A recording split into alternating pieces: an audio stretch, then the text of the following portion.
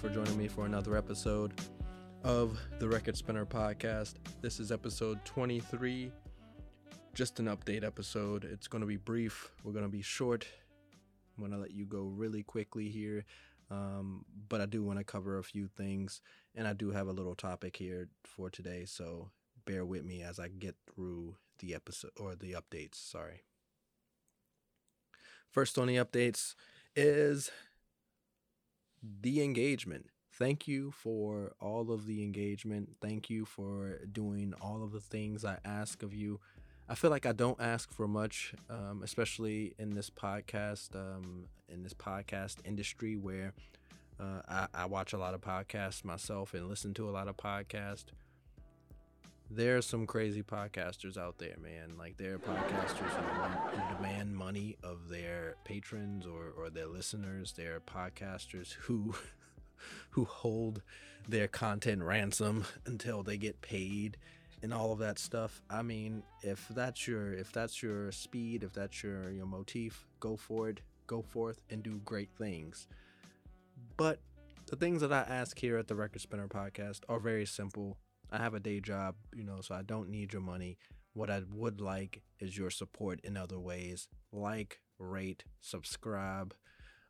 If you can't do any of those things, share the podcast with a friend who may actually like music, vinyl, black artists, black art, etc., etc. I don't want anyone to feel as if my call to action is something that they can't do. All of these things are things that you can definitely do to help the podcast, to help me, to help the algorithm. I recently got an email that let me know that I'm in a ranking. I'm in a rank. I'm in a high ranking position in music commentary podcast. That's awesome news. That's really cool news. I was really happy to hear that. Like, kudos to fucking me, right? Like, that's awesome.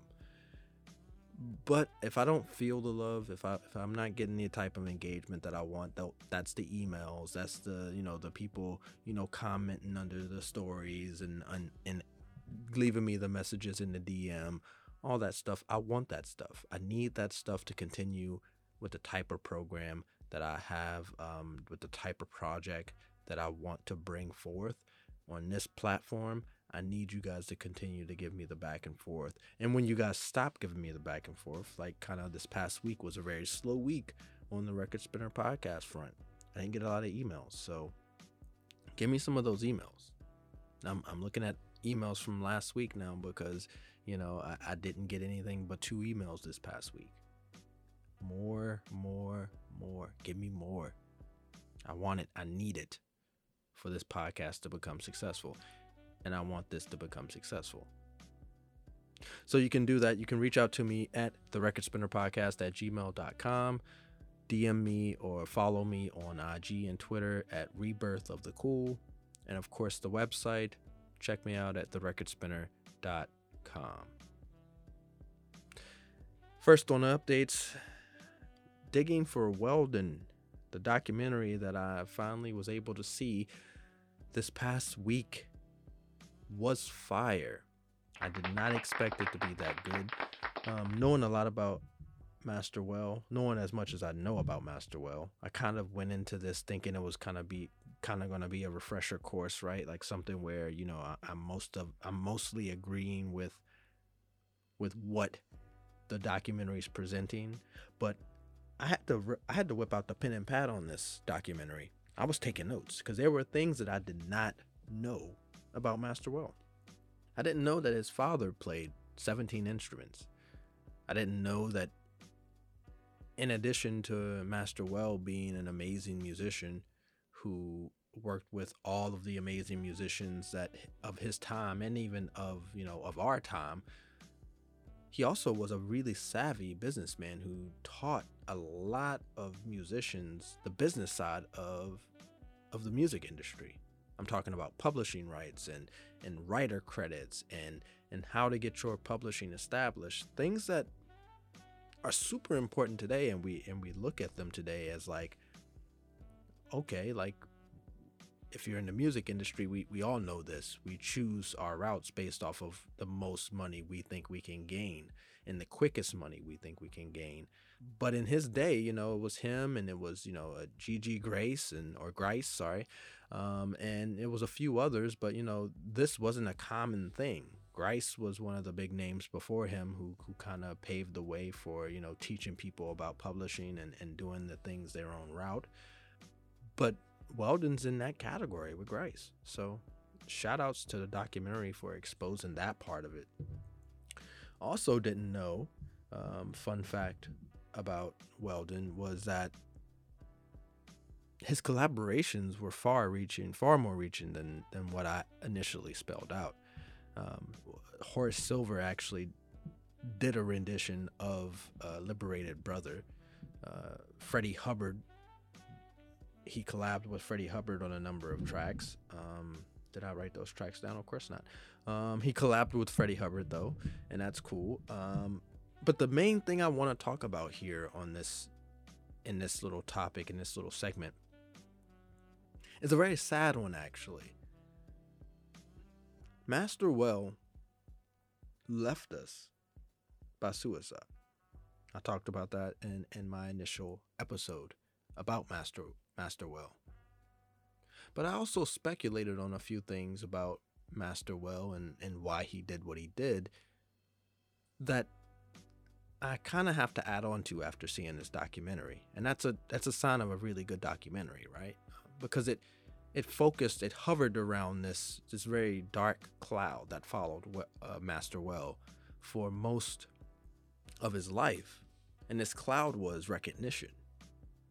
Master Well never really received the recognition that he thought he ought to have received. And honestly, looking at the evidence now, especially in hindsight, I'm in agreement with that.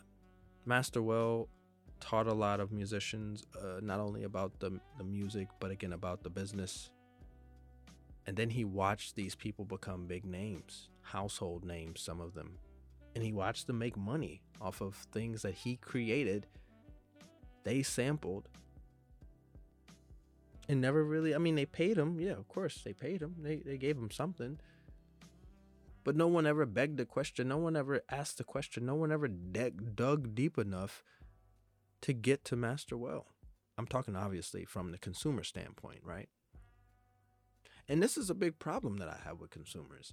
This is why I like artists like Madlib and Dilla and The Alchemist, Static Selector. I'm just thinking about some of the guys. Ninth Wonder, another one. Like some of the guys who are sample heavy because they don't use the sample in the way that it's just exploitive, right? They're not using it just to make a great track. Like that is a part of it. But you can definitely tell that there's some schooling being done there. There's some education being done there. They want to create a curiosity out of this music that they create that maybe sends you back to look at some old Bob James records, to send you back to look at some old Master Well records, you know? So I think it's super important that as consumers of art and entertainment, however you look at music, I look at music as art. Some look at it as entertainment. People who look at it as entertainment typically look at top 40, popular music, etc. People that look at it as art typically look at independent artists, self-published artists, etc. That's the divide. That's the stereotypical divide because there are exceptions in both categories, right? There are people who think mainstream and top 40 is art. There are people who think underground music is entertainment. So I get that. But what I'm saying is that however you look at the music, however you view the art form of music, you need to be an intelligent consumer about it. And what do I mean by intelligent consumer? Don't just stop with what you heard. What you heard is a gateway, just like they told us weed was when we were in high school. It's a gateway to learning more about music. So it's not just to make you like the music that they create. It's to also question, where did you get that from? Because obviously they didn't create that, right? They took that at the perfect place, at the perfect time signature, ripped it from its original song and placed it in a cooler song or a more hip song or whatever, how you want to put it, whatever. But the job is on us to go back. It has to be, man. It has to be. And I highlight the artists that I highlight because I think a lot of times they cite sources. And I don't mean that in a way that, like, they shout out in the track or give credit to in the track. I mean, obviously that there's some legal stuff there where you don't want to necessarily do that. But what I mean is they leave a trail. They don't try to erase the marks that the old artist left on a song. They leave us some of that. Oh, like, I think I kind of hear what that is. I kind of hear that that's a jazz guitar. Now I need to go look at jazz guitars. I need to go see some of the big jazz guitar solos or jazz guitar tracks of the 70s and 80s or 70s and 60s, whatever. So yeah, I think the documentary did an amazing job of highlighting why Master Well felt the way he did. And honestly, it did a really good job to me of convincing me that he was right in his suspicion to feel neglected by not only the fans, not only us consumers who buy music, but also his fellow musicians who sort of left him hanging after learning all they learned and taking all the lessons that they took. They just left him. But you take from this man. I think it's important to just cite your source.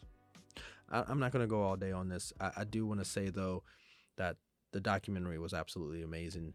Kudos to Victorious DaCosta for doing such an amazing documentary. It's made me a fan of yours for sure. So shout outs. And if you're hearing this, if you listen to the Record Spinner podcast, I would love to talk to you. And that will be great to kind of sit down and chop it up with you about Brother Well, Master Well. Really learned some real cool things. One of the funnier, I guess, lighter-hearted things that I learned about Master Well, and I kind of knew this before, but he was a weapons enthusiast. And I knew this before because I'm kind of a weapons enthusiast myself. And rumor has it he used to always carry around this knife, this pocket knife, this really big pocket knife, of course. And apparently he was really good with the blade too. So that's interesting to know. Yeah, I think all around it was one of those documentaries where you just, like I said, it's not one of those things where I felt like I was just agreeing with, I was looking for the holes in the information, because I know Master Well was one of those things where I was learning about Master Well, almost like I had just heard about him yesterday. So I like stuff like that. That was really good. Kudos again, all around, to all of the interviewers. There were some really cool interviewees, I guess they're called. I want to shout out a few of them. Rich Medicine, I loved some of his points and some of his perspectives. DJ Spinner, of course, I had to highlight that because that's the Record Spinner. And of course, Earl Holder from Rare Groove Sessions. I want to actually reach out to him because I would love to talk to him more about just music in general. So yeah, really, really good documentary. Strongly encourage you to go check it out if you haven't, or if you want to learn more about Master Well. I'm going to move forward now.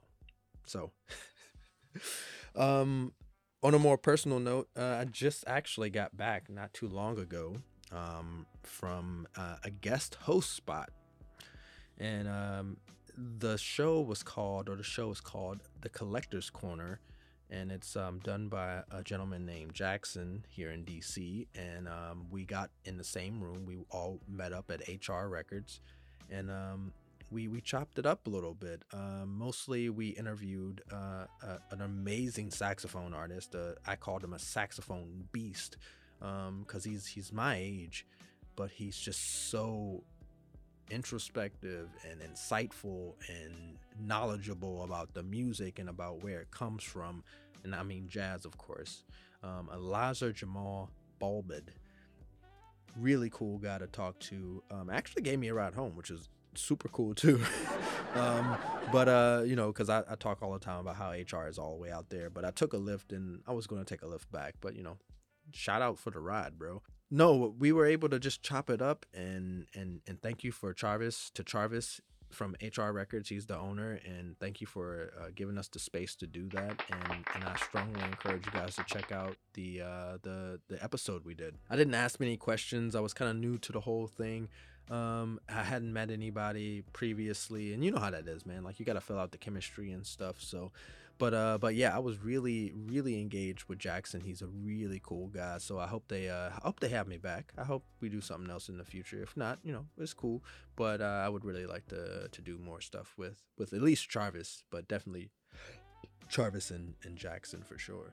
So I'll link. I think I'll link the live stream if I can. It's not live anymore, obviously, but it's there's a link for it. I think that I can put on this episode. It was really fun. It was really fun to do.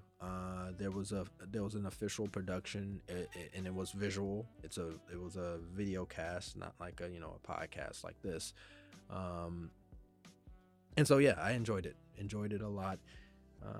And this guy, talking about Elijah Jamal, this guy he's the next thing, I'm telling you. Amazing musician. He's played with some great names, some big names, some huge names. DC hometown heroes like Chuck Brown, he played with him. Like, how in the hell do you play with Chuck Brown? He told us an amazing story about playing with Chuck Brown that I think is very interesting, and I think if I were in the same position, I would have shat myself. So check out that interview. My last update is I finally got that record from Germany. I got 2 records outstanding from Germany. One of those I finally received. This was my long-awaited copy of Liberated Brother by Weldon Irvine. Speaking of Weldon Irvine, right? Now the only records that I have outstanding are Weldon and the Cats, which I also ordered from Germany, and all my Stones Throw stuff, which I just got word from Stones Throw that they actually shipped it out. So I should be getting that this week. Again, the Stones Throw stuff was just some last minute Doom stuff that I found on the low because already they've overpriced and outpriced the Doom stuff. So if you're just getting into MF Doom, I read this comment actually on Mad Villainy on Discogs, and the commenter said, I wish I got into Mad Villain earlier because now I can't afford any of the Mad Villain records. And I wanted to feel sorry for him on the one hand, but it's just like, bro, like, don't cry about it. Just now you gotta pay. Now you just gotta pay, bro. Give up that $70 for that Mad Villain. I'm glad I got like 3 copies of that record. Jeez, I may sell one actually, and like sell it for a fair price, maybe. I don't know. That's it for my updates. That's it. So I'm gonna move right out into the vinyl recommendation of the week. Here at the Record Spinner Podcast, we do a vinyl recommendation every week. And the recommendation for this week is Walt Dickerson's Peace. This is a record that I just got from HR, actually, from the show that I just did over there at HR Records.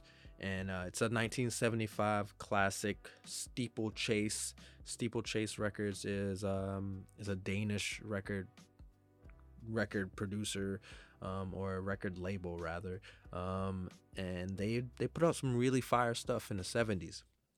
So this is kind of in the same vein as a lot of their other stuff that they have out. I have a lot of Steeplechase records actually, which is weird. You kind of just end up having a lot of weird, like Inner City and Steeplechase and all that stuff. You just end up with a lot of that stuff when you collect records. So what can I say about the record, the actual record, Walt Dickerson's Peace? It's peaceful, and as my girlfriend likes to put it, it's like a trippy lullaby, if that can be of any service to anybody's ears. So go check it out. I don't want to spend too much time on that though. I do want to get to the topic, because I want to end it here in the next five minutes at least.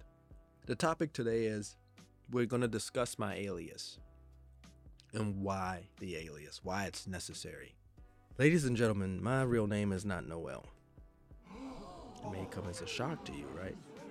Like, okay, so why do you have an alias? Why don't you use your real name? Good question. I don't use my real name for this project because of the climate that we find ourselves in as a nation. I'll explain because you may not understand where I'm fully going with that. Right now in this country, we have a misunderstanding of epic proportions. Black Lives Matter is a radical group, quote unquote, to a lot of people in the kosher community.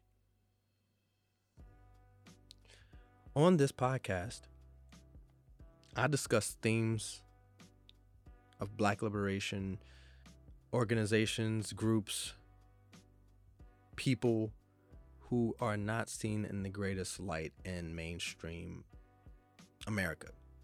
Now, this makes for a lot of controversy, unfortunately. And I have a day job where I'm paid decently to do what I do.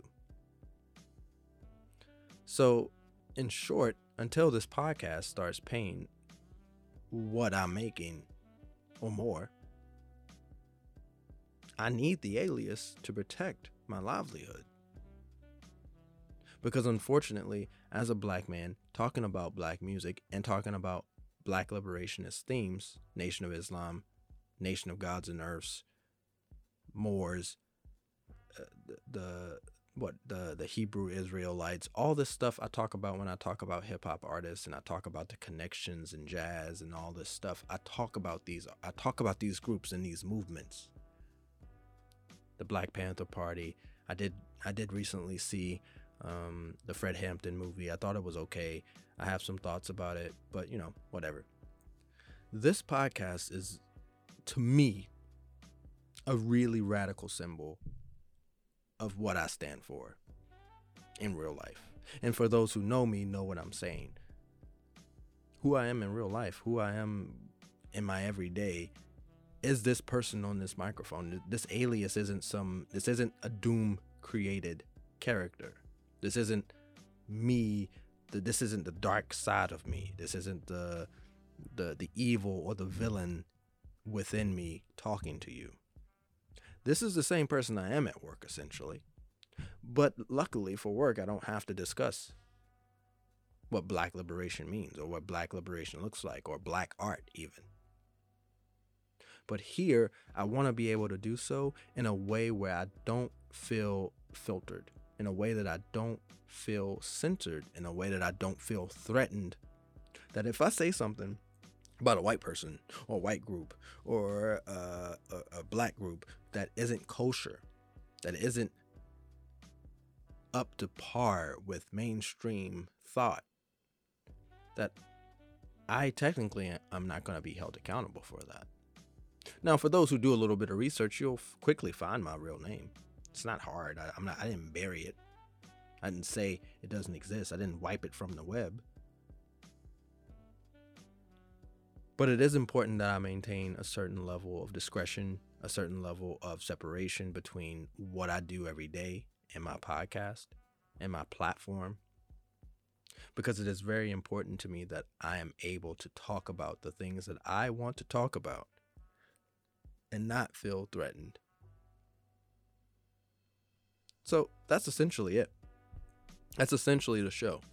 I wanted to tell you guys that my alias is not me hiding from this person who I've envisioned in my head, and I keep him in my head. This isn't some release of sorts of like any type of secrets that I've been holding. You talk to me more than 5 minutes, you're going to end up talking to me about something that has black liberation and so black nationalist perspectives to it. You are. It's just going to happen. White or black. And sometimes when I talk to white people about these things, they get a little mad. They get a little angry. They get a little sad. They start crying. They start asking me why I hate white people. And I don't hate white people. I just don't care. So Noel's the name. And Noel is who I really am. If you put two and two together, it's really easy to decode, but if you're not that bright, you're not that bright. But don't ever think that because my name is different, that somehow that makes this person different. Or that means I'm some like cuckoo, like talking out of the side of his neck. I do this because it's strategic. The Record Spinner Podcast is en route to becoming a non-profit. And this is what it should be. The black groups that I talk about, some of them are on domestic terrorist list. Now, think about that.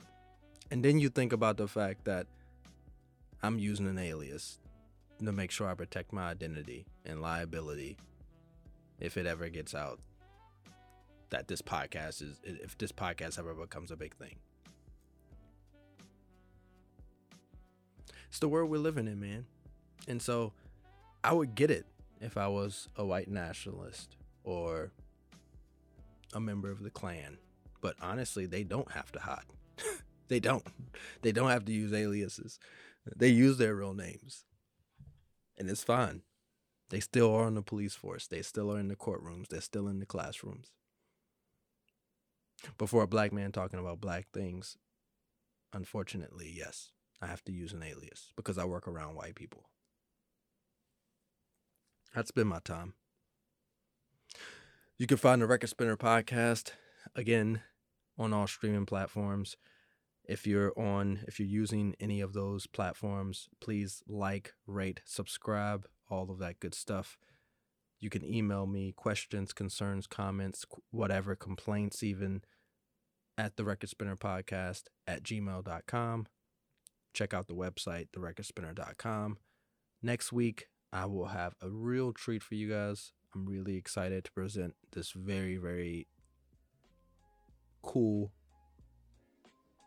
thing that I'm going to be presenting to you guys. That's all I can say about it. Take it easy out there, guys. That's been my time. Peace.